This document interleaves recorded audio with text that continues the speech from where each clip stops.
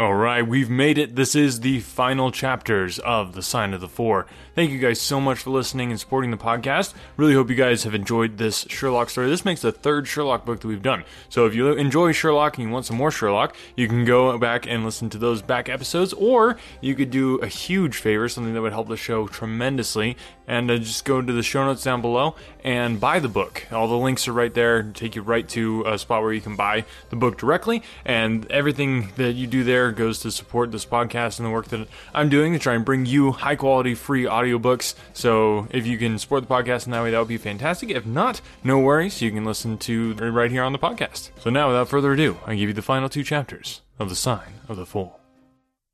Chapter 11. The Great Agra Treasure. Our captive sat in the cabin opposite to the iron box, which he had done so much and waited so long to gain. He was a sunburned, reckless-eyed fellow, with a network of lines and wrinkles all over his mahogany features, which told of a hard, open-air life. There was a singular prominence of his bearded chin, which marked a man who was not to be easily turned from his purpose. His age may have been 50 or thereabouts, for his black, curly hair was thickly shot with grey. His face in repose was not an unpleasing one, though his heavy brows and aggressive chin gave him, as I had lately seen, a terrible expression when moved to anger.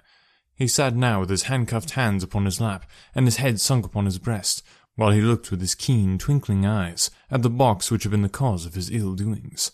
It seemed to me that there was more sorrow than anger in his rigid and contained countenance. Once he looked up at me with a gleam of something like humour in his eyes. "Well, Jonathan Small," said Holmes, lighting a cigar, "I am sorry that it has come to this." "And so am I, sir," he answered frankly. "I don't believe that I can swing over the job. I give you my word on the book that I never raised a hand against Mr. Sholto. It was that little hellhound Tonga who shot his cursed darts into him. I had no part in it, sir. I was as grieved as if it had been my blood relation. I welted the little devil with the slack end of a rope for it, but it was done, and I could not undo it again." "Have a cigar," said Holmes, "and you had best take a pull out of my flask, for you are very wet.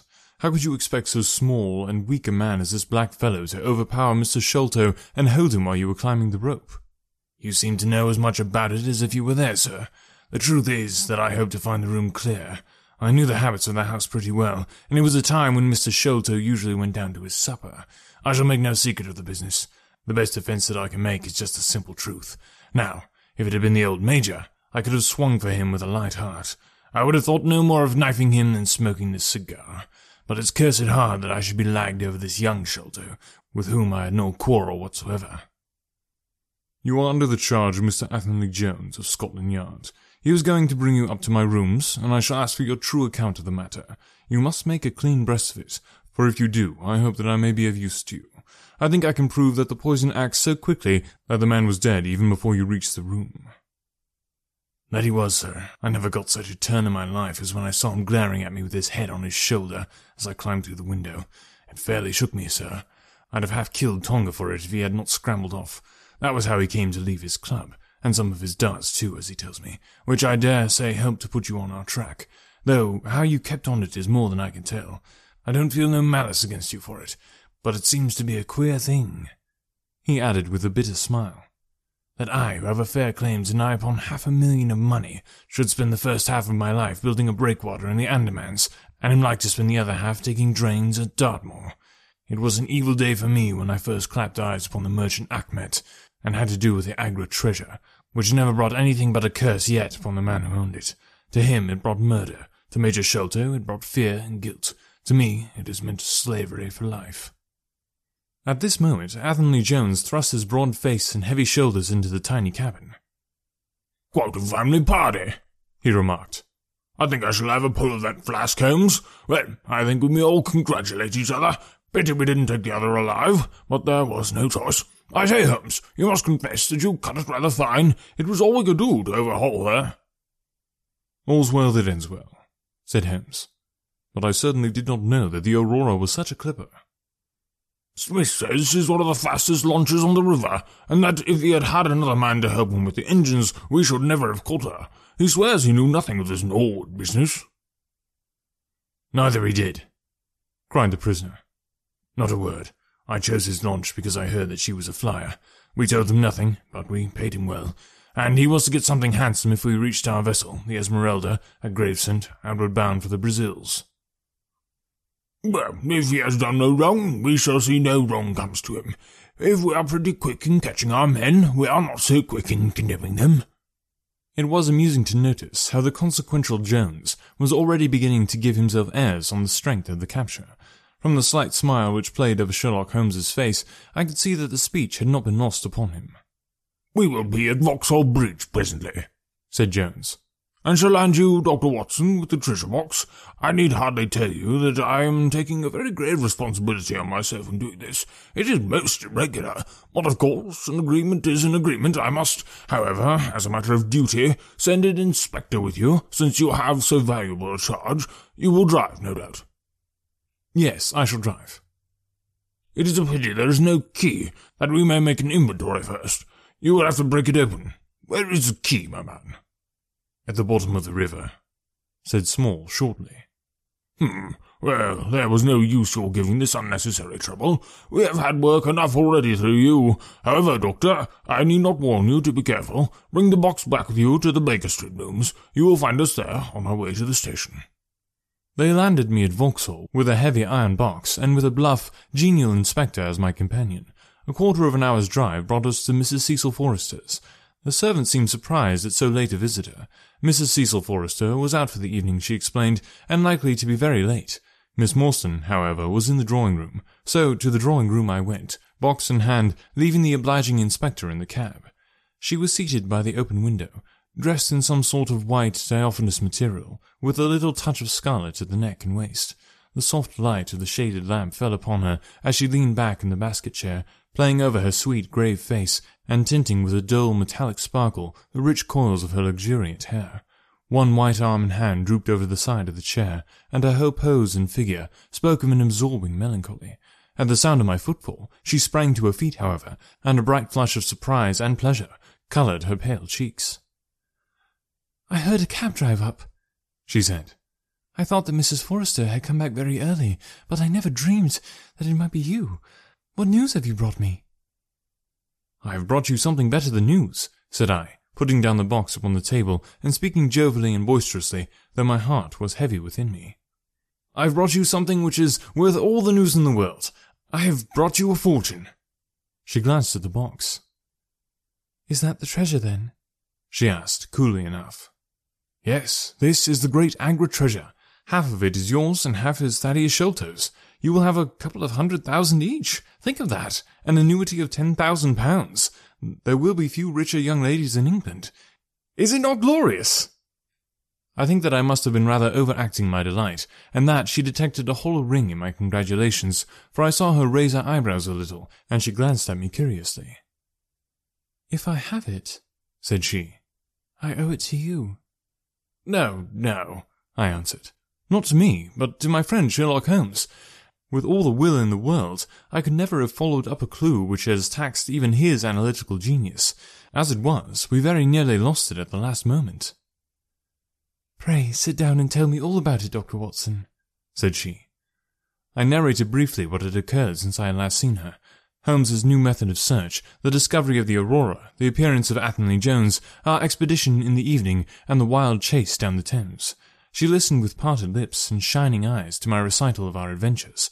When I spoke of the dart which had so narrowly missed us, she turned so white that I feared that she was about to faint. "It is nothing," she said, as I hastened to pour her out some water. "I am all right again. It was shock to me to hear that I had placed my friends in such horrible peril." "That is all over," I answered. "It was nothing. I will tell you no more gloomy details. Let us turn to something brighter. There is the treasure. What could be brighter than that? I got leave to bring it with me, thinking that it would interest you to be the first to see it." "It would be of the greatest interest to me," she said. There was no eagerness in her voice, however. It had struck her, doubtless, that it might seem ungracious upon her part to be indifferent to a prize which had cost so much to win. "What a pretty box," she said, stooping over it. "This is Indian work, I suppose?" "Yes, it is Benares metalwork." "And so heavy!" she exclaimed, trying to raise it. "The box alone must be of some value. Where is the key?" "Small threw it in the Thames," I answered. I must borrow Mrs. Forrester's poker. There was on the front a thick and broad hasp, wrought in the image of a sitting Buddha. Under this I thrust the end of the poker, and twisted it outward as a lever. The hasp sprang open with a loud snap. With trembling fingers, I flung back the lid. We stood gazing in astonishment. The box was empty. No wonder that it was heavy. The ironwork was 2/3 of an inch thick all round. It was massive, well made, and solid, like a chest constructed to carry things of great price, but not one shred or crumb of metal or jewellery lay within it. It was absolutely and completely empty. "The treasure is lost," said Miss Morstan calmly. As I listened to the words and realized what they meant, a great shadow seemed to pass from my soul. I did not know how this Agra treasure had weighed me down until now that it was finally removed. It was selfish, no doubt, disloyal, wrong, but I could realize nothing, save that the golden barrier was gone from between us. "Thank God," I ejaculated from my very heart. She looked at me with a quick, questioning smile. "Why do you say that?" she asked. "Because you are within my reach again," I said, taking her hand. She did not withdraw it. "Because I love you, Mary, as truly as a man ever loved a woman. Because this treasure, these riches, sealed my lips. Now that they are gone, I can tell you how I love you. That is why I said thank God." "Then I say thank God too," she whispered as I drew her to my side. Whoever had lost the treasure, I knew that night that I had gained one.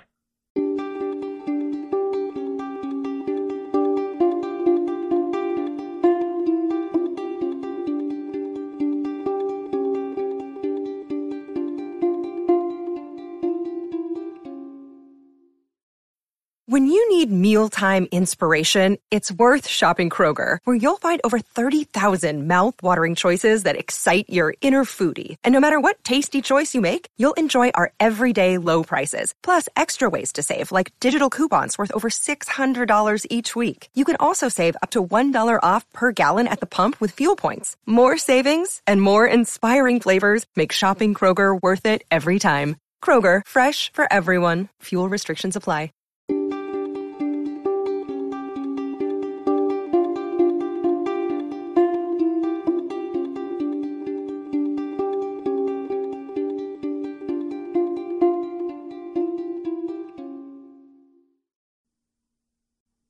Chapter 12. The Strange Story of Jonathan Small. A very patient man was the inspector in the cab, for it was a weary time before I rejoined him. His face clouded over when I showed him the empty box.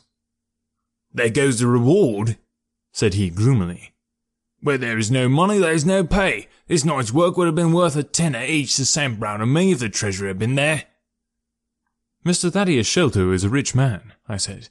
"He will see that you are rewarded, treasure or no."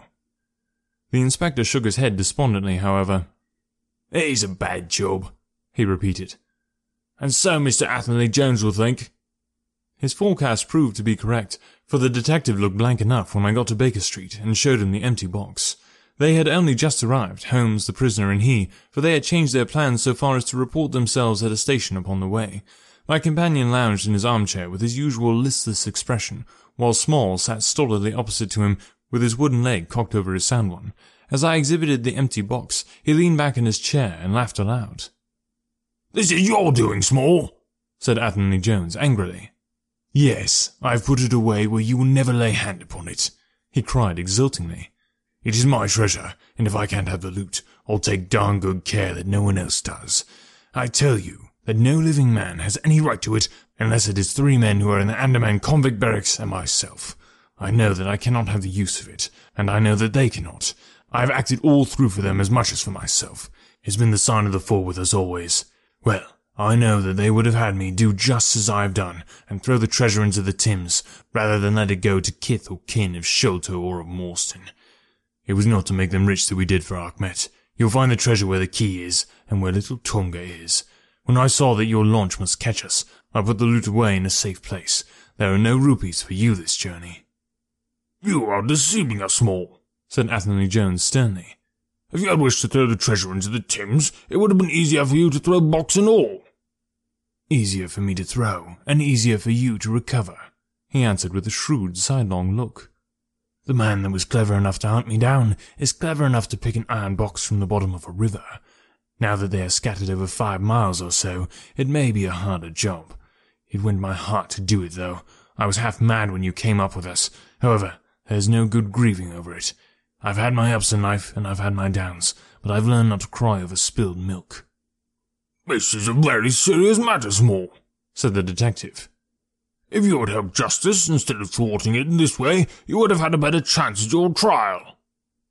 "Justice," snarled the ex-convict. "A pretty justice. Whose loot is this? If it is not ours, where is the justice that I should give it up to those who have never earned it?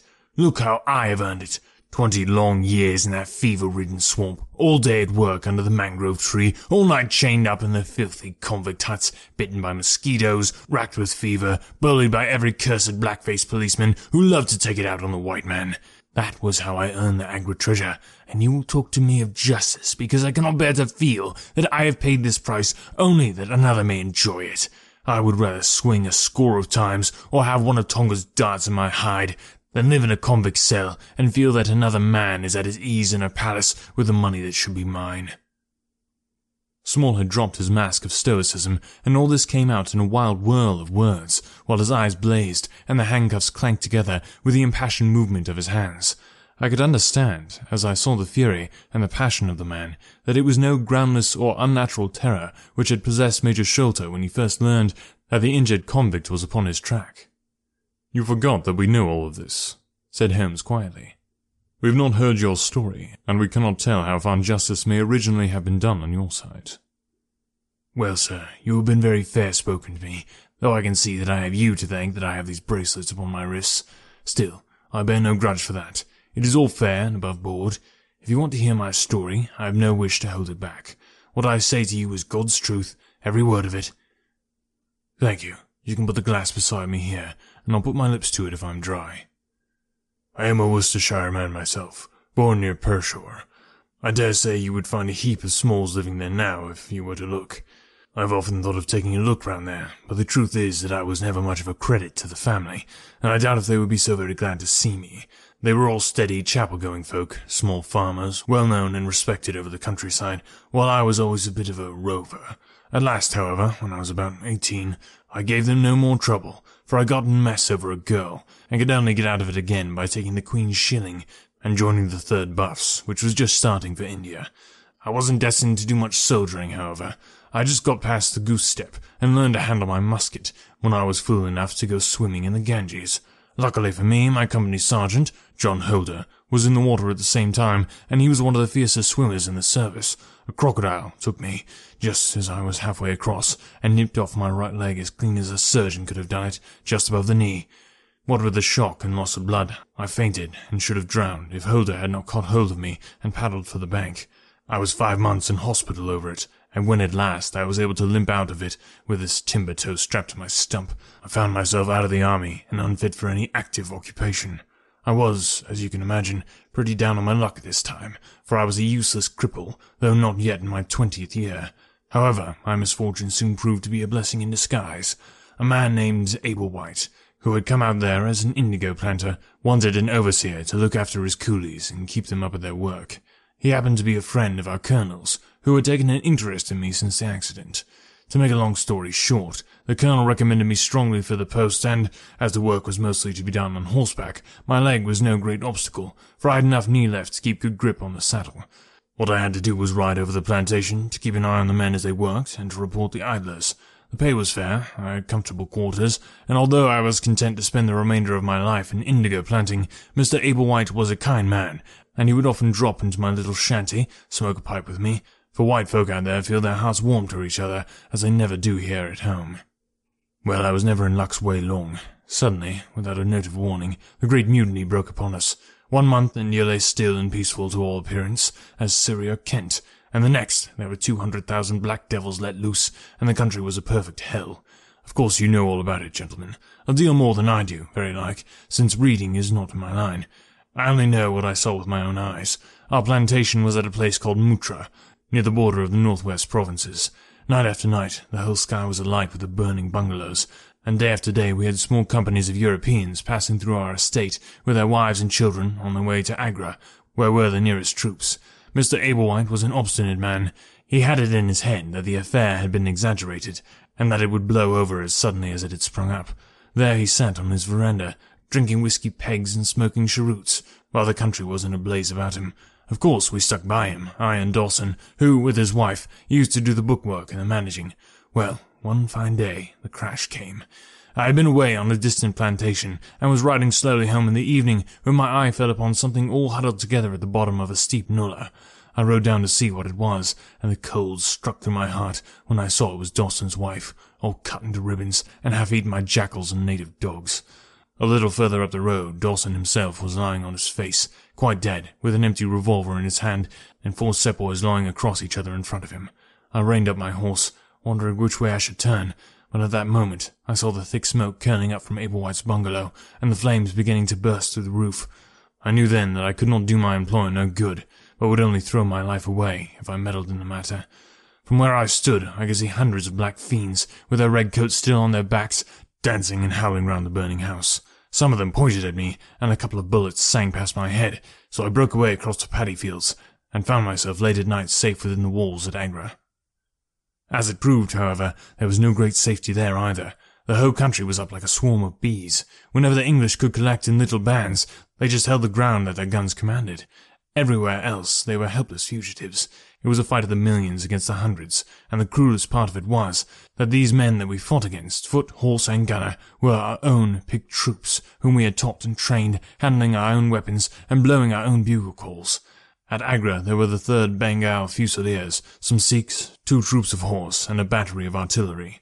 A volunteer corps of clerks and merchants had been formed, and this I joined, wooden leg and all.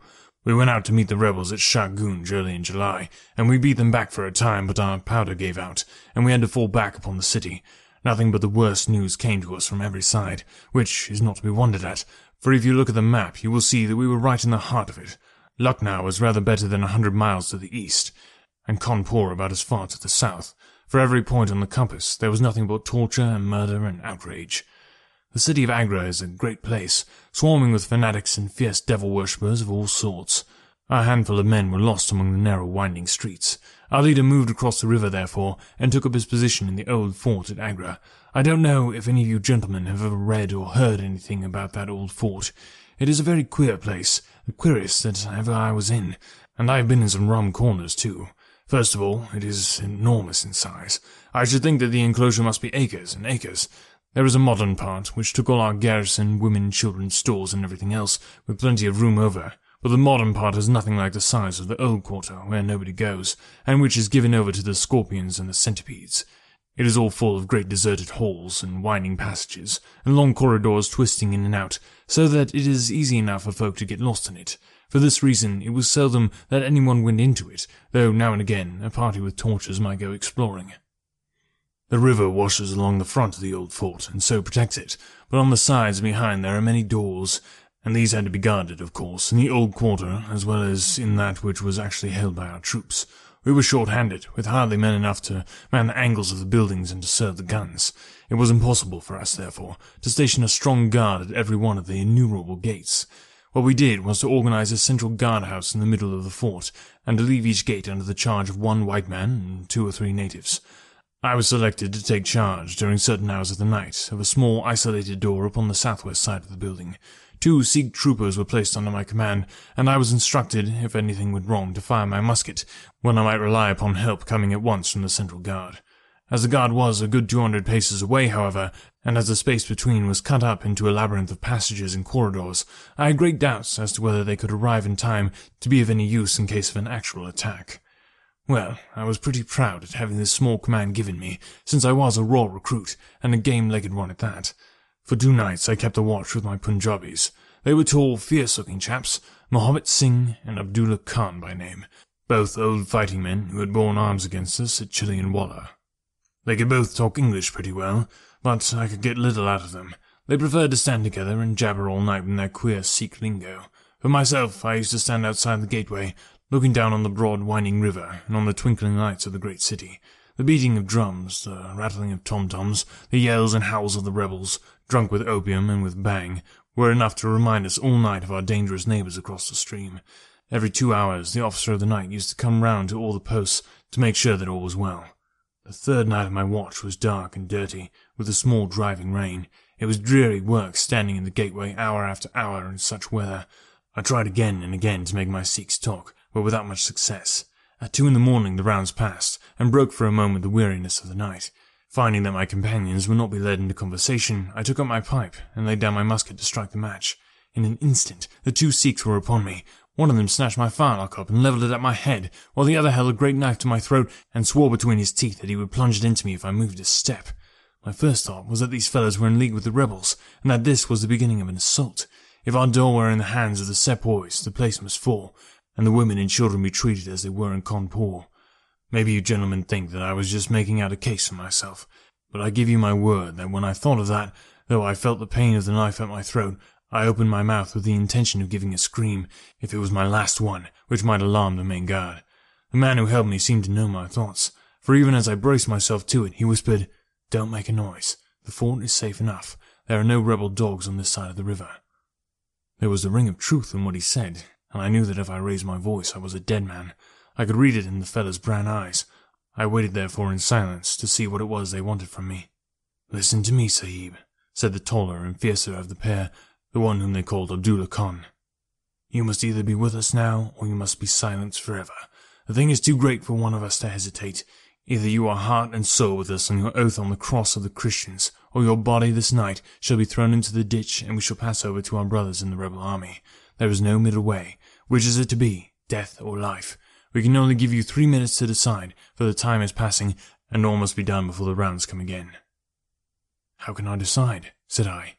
"You have not told me what you want from me, but I tell you now that if it is anything against the safety of the fort, I will have no truck with it, so you can drive home your knife and welcome." "It is nothing against the fort," said he. "We only ask you to do that which your countrymen came to this land for. We ask you to be rich. If you will be one of us this night, we will swear to you upon the naked knife, and by the threefold oath which no Sikh was ever known to break, that you shall have your fair share of the loot. A quarter of the treasure shall be yours. We can say no fairer." "But what is the treasure then?" I asked. "I am as ready to be rich as you can be, but if you will but show me how it can be done." "You will swear then," said he, "by the bones of your father, by the honour of your mother, by the cross of your faith, to raise no hand and speak no word against us, either now or afterwards?" "I will swear it," I answered, "provided that the fort is not endangered." "Then my comrade and I will swear that you shall have a quarter of the treasure, which shall be equally divided among the 4 of us." "There are but 3, said I. "No, Dost Akbar must have his share. We can tell the tale to you while we await them. Do you stand at the gate, Mahomet Singh, and give notice of their coming." "The thing stands thus, Sahib, and I tell it to you because I know that an oath is binding upon a Feringhi, and that we may trust you. Had you been a lying Hindu, though you had sworn by all the gods in their false temples, your blood would have been upon the knife, and your body in the water. But the Sikh knows the Englishman, and the Englishman knows the Sikh. Hearken, then, to what I have to say. There is a Rajah in the northern provinces who has much wealth. Those lands are small. Much has come to him from his father, and more still he has set by himself, for he is of a low nature, and hoards his gold rather than spends it. When the troubles broke out, he would be friends both with the lion and the tiger, with the sepoy and the company's Raj. Soon, however, it seemed to him that the white men's day was come, for through all the land he could hear nothing but of their death and their overthrow. Yet, being a careful man, he made such plans that, come what might, half at least of his treasure should be left to him. That which was in gold and silver he kept by him in the vaults of his palace, but the most precious stones and the choicest pearls that he had were put in an iron box, and sent it by a trusty servant who, under the guise of a merchant, should take it to the fort at Agra, there to lie until the land is at peace. Thus, if the rebels won, he would have his money, but if the company conquered, his jewels would be safe to him. Having thus divided his hoard, he threw himself into the cause of the sepoys, since they were strong upon his borders. By doing this, mark you, Sahib, his property becomes the due of those who have been true to their salt. This pretended merchant, who travels under the name of Achmet, is now in the city of Agra, and desires to gain his way into the fort. He has with him a travelling companion, my foster brother, Dost Akbar, who knows his secret. Dost Akbar has promised this night to lead him to a side postern of the fort, and has chosen this one for his purpose. Here he will come presently, and here he will find Mahomet Singh and myself awaiting him. The place is lonely, and none shall know of his coming. The world shall know of the merchant Achmed no more, but the great treasure of the Rajah shall be divided among us. What say you to it, Sahib? In Worcestershire, the life of a man seems a great and a sacred thing, but it is very different where there is fire and blood all round you, and you have been used to meeting death at every turn. Whether Achmet the merchant lived or died was a thing as light as air to me, but at the talk about the treasure, my heart turned to it, and I thought of what I might do in the old country with it, and how my folks would stare when they saw their ne'er-do-well coming back with his pockets full of gold. I had, therefore, already made up my mind. Abdullah Khan, however, thinking that I hesitated, pressed the matter more closely. "Consider, Sahib," said he, "that if this man is taken by the commandment, he will be hung or shot, and his jewels taken by the government, so that no man will be a rupee the better for them. Now, since we do the taking of him, why should we not do the rest as well? The jewels will be as well with us as in the company's coffers. There will be enough to make every one of us rich men and great chiefs. No one can know about the matter, for here we are cut off from all men. What could be better for the purpose? Say again then, Sahib, whether you are with us, or if we must look upon you as an enemy." "I am with you heart and soul," said I. "It is well," he answered, handing me back my firelock. "You see that we trust you, for your word, like ours, is not to be broken. We have now only to wait for my brother and the merchant." "Does your brother know, then, what you will do?" I asked. "The plan is his. He has devised it. We will go to the gate and share the watch with Mahomet Singh." The rain was falling steadily, for it was just the beginning of the wet season. Brown, heavy clouds were drifting across the sky, and it was hard to see more than a stone cast. A deep moat lay in the front of our door, but the water was in places nearly dried up, and it could easily be crossed. It was strange to me to be standing there with those two wild Punjabis, waiting for the man who was coming to his death. Suddenly, my eye caught the glint of a shaded lantern at the other side of the moat. It vanished among the mound heaps, and then appeared again, coming slowly in our direction. "Here they are," I exclaimed. "You will challenge him, Sahib, as usual," whispered Abdullah. "Give him no cause for fear. Send us in with him, and we shall do the rest while you stay here on guard. Have the lantern ready to uncover, that we may be sure that it is indeed the man." The light had flickered onwards, now stopping and now advancing, until I could see two dark figures upon the other side of the moat. I let them scramble down the sloping bank, splash through the mire, and climb halfway up to the gate before I challenged them. "Who goes there?" said I, in a subdued voice. "Friends," came the answer. I uncovered my lantern and threw a flood of light upon them. The first was an enormous Sikh, with a black beard which swept down nearly to his cummerbund. Outside of a show, I have never seen so tall a man. The other was a little fat, round fellow, with a great yellow turban and a bundle in his hands, done up in a shawl. He seemed to be all in a quiver of fear, for his hands twitched as if he had a fever, and his head kept turning to left and right with two bright little twinkling eyes, like a mouse when he ventures out from his hole. It gave me chills to think of killing him, but I thought of the treasure, and my heart set as hard as flint within me. When he saw my white face, he gave a little chirp of joy and came running towards me. "Your protection, Sahib," he panted. "Your protection for the unhappy merchant Achmet. I have travelled across Rajputana, that I might seek the shelter of the fort at Agra. I have been robbed and beaten and abused, because I have been the friend of the company. It is a blessed night this when I am once more in safety, I and my poor possessions." "What have you in your bundle?" I asked. "An iron box," he answered, "which contains one or two little family matters, which are of no value to others, but which I should be sorry to lose. Yet I am not a beggar, and I shall reward you, young Sahib, and your governor also, if you will give me the shelter I ask."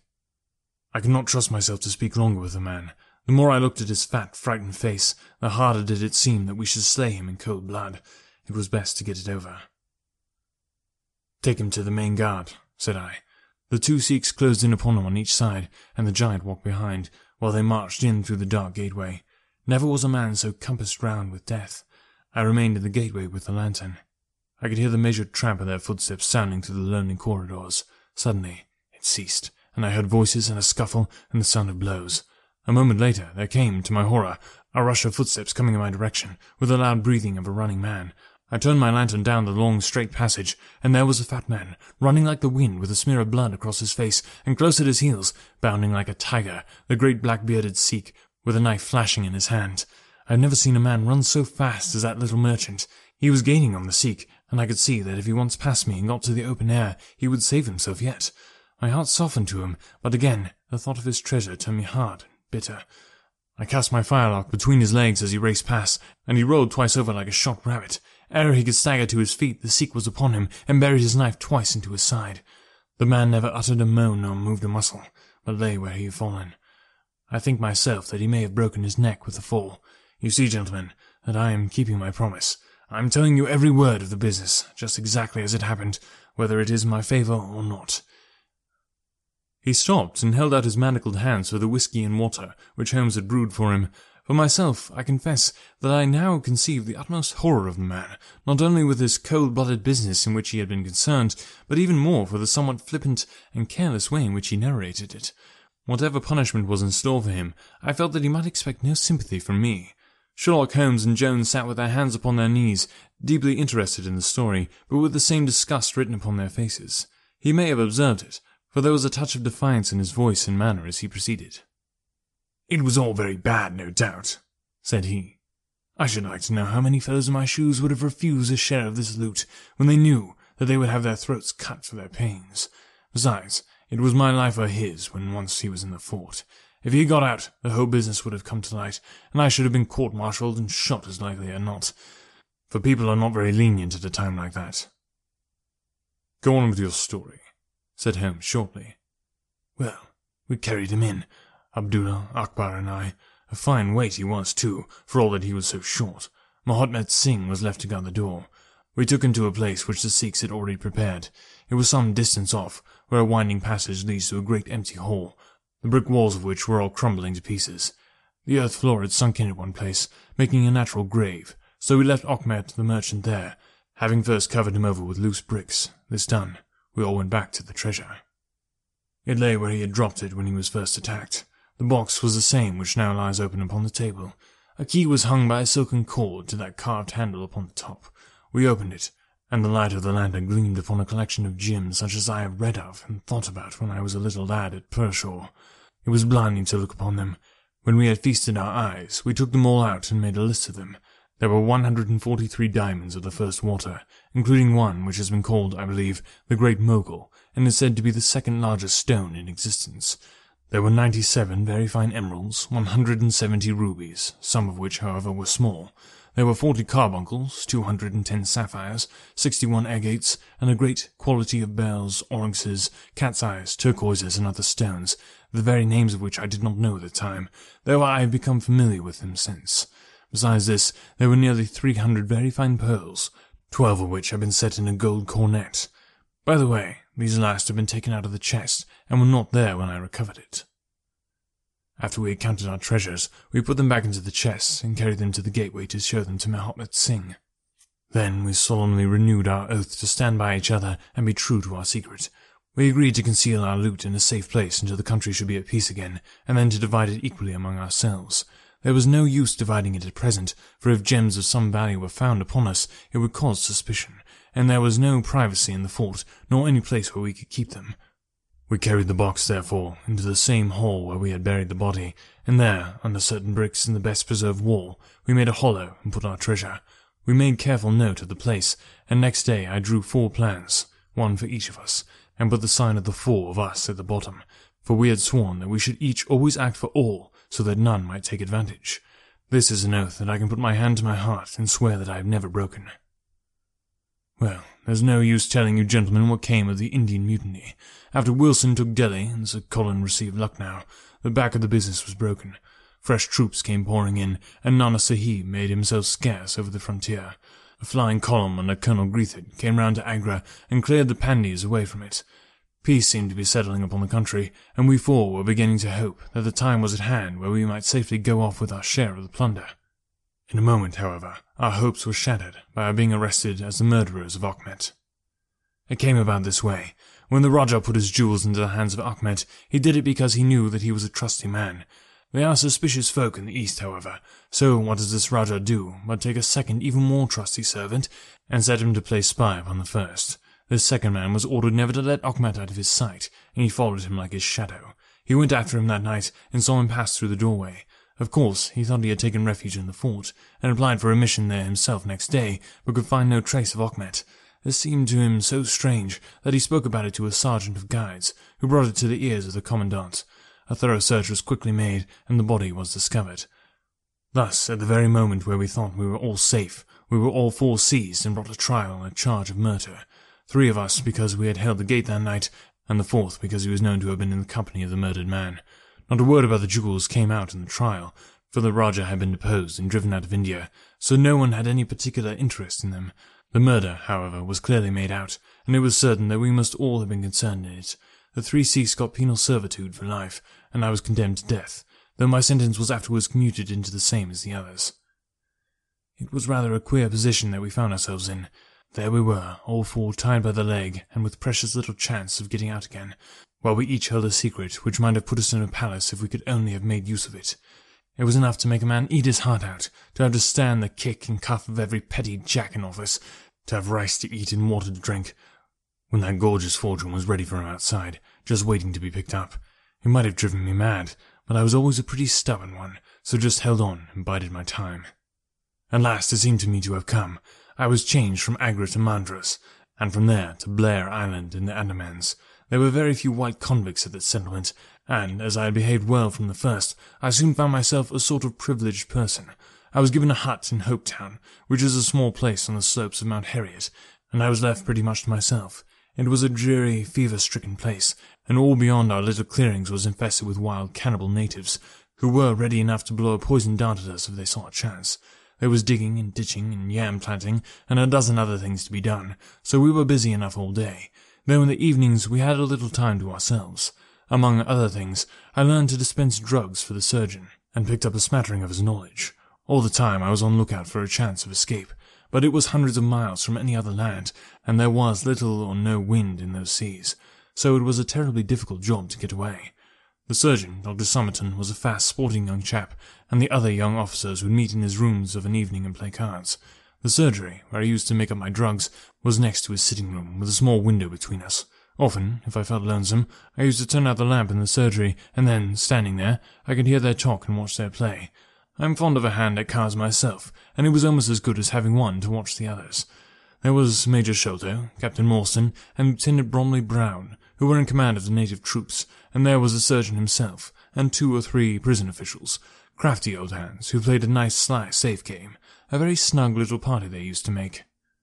Well, there was one thing which very soon struck me, and that was that the soldiers used always to lose, and the civilians to win. Mind, I don't say that there was anything unfair, but so it was. These prison chaps had done little else than play cards ever since they had been at the Andamans, and they knew each other's games to a point, while the others just played to pass the time and threw their cards down anyhow. Night after night, the soldiers got the poorer men, and the poorer they got, the more keen they were to play. Major Sholto was the hardest hit. He used to pay in notes and gold at first, but soon it came to notes of hand and for big sums. He sometimes would win for a few deals just to give him heart, and then the luck would set in against him worse than ever. All day he would wander about as black as thunder, and he took to drinking a deal more than was good for him. One night he lost even more heavily than usual. I was sitting in my hut when he and Captain Morstan came stumbling along on their way to their quarters. They were bosom friends, those 2, and never far apart. The Major was raving about his losses. "It is all up, Morstan," he was saying, as they passed my hut. "I shall have to send in my papers. I am a ruined man." "Nonsense, old chap," said the other, slapping him upon the shoulder. "I had a nasty facer myself, but—" That was all I could hear, but it was enough to set me thinking. A couple of days later, Major Sholto was strolling on the beach, so I took the chance of speaking to him. "I wish to have your advice, Major," said I. "Well, Small, what is it?" he asked, taking his cheroot from his lips. "I wanted to ask you, sir," said I, "who is the proper person to whom hidden treasure should be handed over? I know where $500,000 worth lies, and, as I cannot use it myself, I thought perhaps the best thing that I could do would be to hand it over to the proper authorities, and then, perhaps, they could get my sentence shortened for me." "$500,000, Small," he gasped, looking at me to see if I was in earnest. "Quite that, sir, in jewels and pearls. It lies there ready for anyone, and the queer thing about it is that the real owner is outlawed and cannot hold property, so that it belongs to the first comer." "To government, Small," he stammered, "to government." But he said it in a halting fashion, and I knew in my heart that I had got him. "You think then, sir, that I should give the information to the Governor-General?" said I quietly. Well, you must not do anything rash, or that you might repent. Let me hear all about it, Small. Give me the facts." I told him the whole story, with small changes so that he could not identify the places. When I finished, he stood stock still and full of thought. I could see by the twitch of his lip that there was a struggle going on within him. "This is a very important matter, Small," he said at last. "You must not say a word to anyone about it. I shall see you again soon." 2 nights later, he and his friend Captain Morstan came to my hut in the dead of the night with a lantern.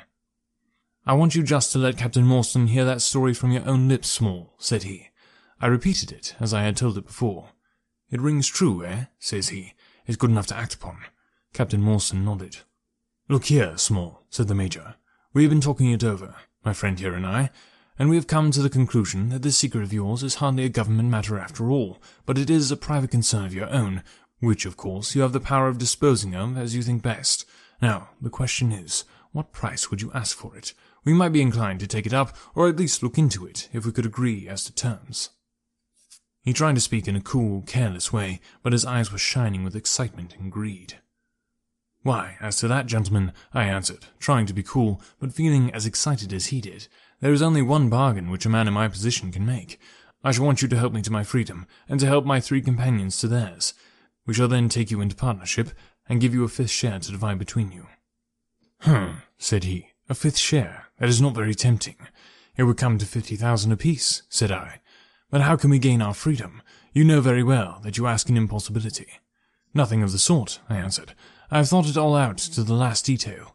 The only bar to our escape is that we can get no boat fit for the voyage, and no provision to last us for so long a time. There are plenty of little yachts and yawls at Calcutta or Madras, which would serve our turn well. Do you bring one over, we shall engage to get aboard her by night, and if you will drop us on any part of the Indian coast, you will have done your part of the bargain." "If there were only one," he said. "None or all," I answered. "We have sworn it. The 4 of us must always act together." "You see, Morstan," said he, "Small is a man of his word. He does not flinch from his friend. I think we may very well trust him."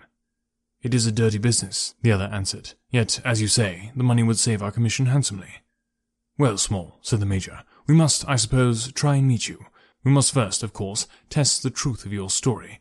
Tell me where the box is hid, and I shall get leave of absence to go back to India in the monthly relief boat to inquire into the affair." "Not so fast," said I, growing colder as he got hot.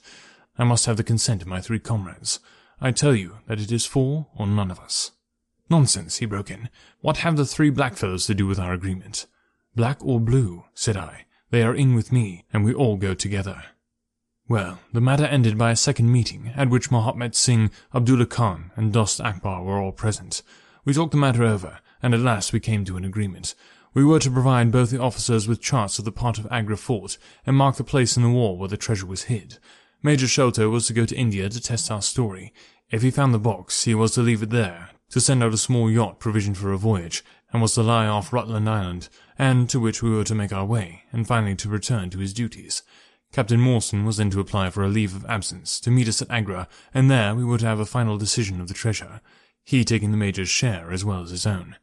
All this we sealed by the most solemn oaths that the mind could think of, or the lips utter. I sat up all night with paper and ink, and by the morning I had the 2 charts all ready, signed with the sign of the 4, that is, Abdullah, Akbar, Mahomet, and myself. Well, gentlemen, I weary you with my long story, and I know that my friend Mr. Jones is impatient to get me safely stowed in Choki. I'll make it as short as I can. The villain Sholto went off to India, but he never came back again. Captain Morstan showed me his name among a list of passengers in one of the mail boats very shortly afterwards. His uncle had died, leaving him a fortune, and he had left the army, yet he could stoop to treat 5 men as he treated us. Morstan went over to Agra shortly afterwards, and found, as we expected, that the treasure was indeed gone. The scoundrel had stolen it all, without carrying out one of the conditions on which we had sold him the secret. From that day I lived only for vengeance. I thought of it by day, and I nursed it by night. It became an overpowering, absorbing passion for me. I cared nothing for the law, nothing for the gallows. To escape, to track down Sholto, to have my hand upon his throat, that was my one thought. Even the Agra treasure had come to be a smaller thing in my mind than the slaying of Sholto. Well, I have set my mind to many things in this life, and never one which I did not carry out, but it was weary years before my time came. I have told you that I had picked up something of medicine. One day, when Dr. Somerton was down with a fever, a little Andaman islander was picked up by a convict gang in the woods. He was sick to death, and had gone to a lonely place to die. I took him in hand, though he was as venomous as a young snake, and after a couple of months I got him all right and able to walk. He took a kind of fancy to me then, and would hardly go back to his woods, but was always hanging about my hut. I learned a little of his lingo from him, and this made him all the fonder of me. Tonga, for that was his name, was a fine boatman, and owned a big, roomy canoe of his own. When I found that he was devoted to me, and would do anything to serve me, I saw my chance of escape. I talked it over with him. He was to bring his boat round on a certain night to an old wharf which was never guarded, and there he was to pick me up. I gave him directions to have several gourds of water and a lot of yams, coconuts, and sweet potatoes. He was staunch and true, was little Tonga. No man ever had a more faithful mate. At the night named, he had his boat at the wharf. As it chanced, however, there was one of the convict guard down there, a vile Pathan who never missed a chance of insulting or injuring me. I had always vowed vengeance, and now I had my chance. It was as if fate had placed him in my way, that I might pay my debt before I left the island. He stood on the bank with his back to me, and his carbine on his shoulder. I looked about for a stone to beat out his brains, but could see none. Then a queer thought came into my head, and showed me where I could lay my hand upon a weapon. I sat down in the darkness and unstrapped my wooden leg.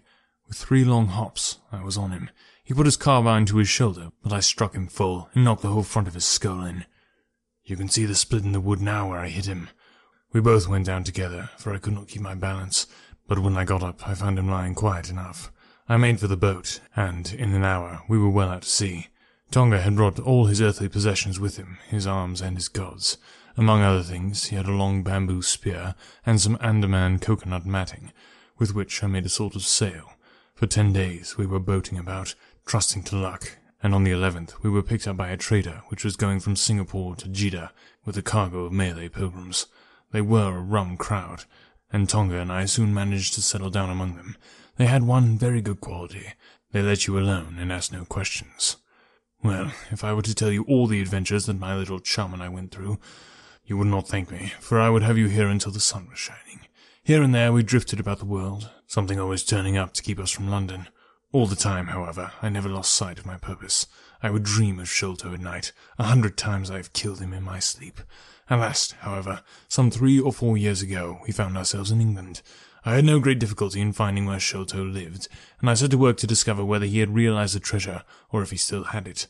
I made friends with someone who could help me. I name no names, for I don't want to get anyone else in a hole, and I soon found that he still had the jewels. Then I tried to get him in many ways, but he was pretty sly, and had always 2 prize-fighters, besides his sons and his Khitmutgar, on guard over him. One day, however, I got word that he was dying. I hurried at once to the garden, mad that he should slip out of my clutches like that, and, looking through the window, I saw him lying in his bed, with his sons on each side of him. I'd have come through and taken my chance with the 3 of them, only, even as I looked at him, his jaw dropped. I knew that he was gone. I got into his room that same night, though, and I searched his papers to see if there was any record of where he had hidden our jewels. There was not a line, however, so I came away bitter and savage as a man could be. Before I left, I bethought that if I ever met my Sikh friend again, it would be a satisfaction to know that I had left some mark of our hatred. So I scrawled down the sign of the 4 of us, as it had been on the chart, and I pinned it on his bosom. It was too much that he should be taken to the grave without some token from the men whom he had robbed and befooled. We earned a living at this time by exhibiting poor Tonga at fairs and other such places as a black cannibal. He would eat raw meat and dance his war dance, so we always had a handful of pennies after a day's work. I still heard all the news from Pondicherry Lodge, and for some years there was no news to hear, except that they were hunting for the treasure. At last, however, came what we had waited for so long. The treasure had been found. It was up at the top of the house, in Mr. Bartholomew Sholto's chemical laboratory. I came at once and had a look at the place, but I could not see how with my wooden leg I was to make my way up to it. I learned, however, about a trapdoor in the roof, and also about Mr. Sholto's supper hour. It seemed to me that I could manage the thing easily enough through Tonga. I brought him out with me with a long rope wound round his waist. He could climb like a cat, and he soon made his way through the roof, but, as ill luck would have it, Bartholomew Sholto was still in the room, to his cost. Tonga thought that he had done something very clever in killing him, for when I came up the rope I found him strutting about, proud as a peacock. Very much surprised was he when I made at him with a rope's end, and cursed him for a little bloodthirsty imp. I took the treasure box and let it down, and then slid down myself, having first left the side of the 4 upon the table to show that the jewels had come back at last to those who had most right to them. Tonga then pulled up the rope, closed the window, and made off the way that he had come. I don't know that I have anything else to tell you. I had heard a waterman speak of the speed of Smith's launch, the Aurora, so I thought she would be a handy craft for our escape. I engaged with old Smith, and was to give him a big sum if he got us safe to our ship. He knew, no doubt, that there was some screw loose, but he was not in our secrets. All this is the truth, and if I tell you, gentlemen, it is not to amuse you. For you have not done me a very good turn, but it is because I believe the best defense I can make is to just hold back nothing, but to let all the world know how badly I myself have been served by Major Sholto, and how innocent I am of the death of his son." "A very remarkable account," said Sherlock Holmes. "A fitting wind-up to an extremely interesting case. There is nothing at all new to me in the latter part of your narrative, except that you brought your own rope. That I did not know. By the way, I had hoped that Tonga had lost all his darts, yet he managed to shoot one at us in the boat." "He had lost them all, sir, except the one which he had in his blowpipe at the time."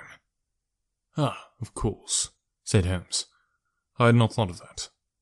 "Is there any other point which you would like to ask about?" asked the convict affably.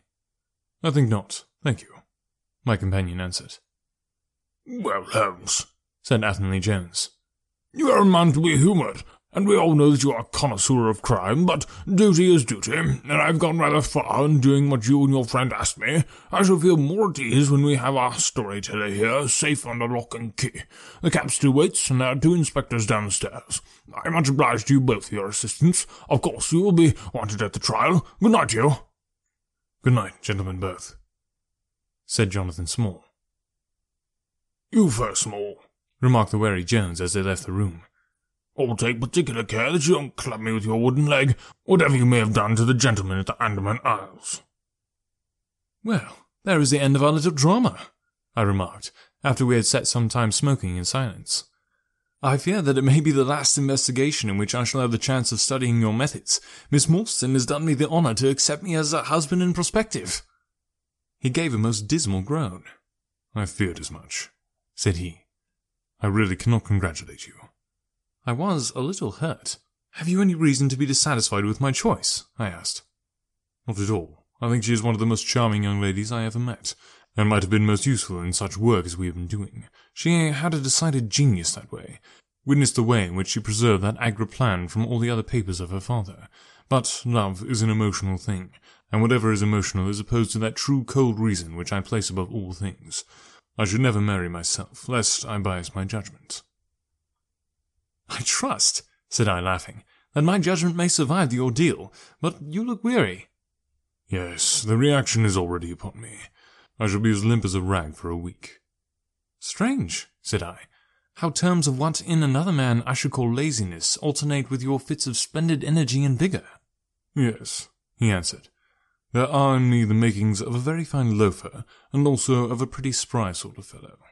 By the way, apropos of this Norwood business, you see that they had, as I surmised, a confederate in the house, who could be none other than Lal Rao the butler. So Jones actually had the undivided honour of having caught 1 fish in his great haul." "The division seems rather unfair," I remarked. "You have done all the work in this business. I get a wife out of it, Jones gets the credit. Pray, what remains for you?" "For me," said Sherlock Holmes, "there still remains the cocaine bottle." And he stretched his long white hand up for it. This has been The Sign of the Fool, written by Sir Arthur Conan Doyle, narrated by Brady Smith. This audiobook has been a production of Another World Audiobooks. If you enjoyed what you heard, you can check out more awesome audiobooks at anchor.fm/anotherworldaudiobooks. Thanks for listening. Alright, thank you guys so much for listening to this audiobook. I'm so excited. We got a brand new audiobook coming at you next week, so we're not even taking a break this time. Going full tilt at it. Remember to follow Another World Audiobooks on social media. You'll get notified of new episodes and the bonus episodes that come out from indie authors. And just want to throw it out there one more time. If any of you out there are fans of the show and would like to help support it, one of the best ways to do that would be helping me find an editor. So if you know somebody who would like to edit for the podcast on a volunteer basis, that would be amazing. If not, you can help support the podcast so that I can hire an editor. As soon as I get an editor, I'm hoping I'll be able to put out a whole lot more content for you guys. So you can do that at anchor.fm/anotherworldaudiobooks. You can just click on support the podcast there, or you can consider buying any of the books. I've got links down below in the show notes now to where you can actually go buy all the past books, and if you do that, the royalties that I get out of that are going to go toward hiring an editor. So thank you guys so much for anything and everything you do. If you don't have the money to buy, don't worry about it. That's why I'm putting out a free podcast, because I understand audiobooks are expensive. expensive, and I'm going to keep bringing you awesome content no matter what. All that I ask is that you just share the podcast with somebody that you know who would enjoy a free audiobook, because good things are meant to be shared. Thank you guys so much for listening, and stay tuned for next week. Coming at you with another awesome audiobook. Can't wait to share it with you guys. Talk to you then.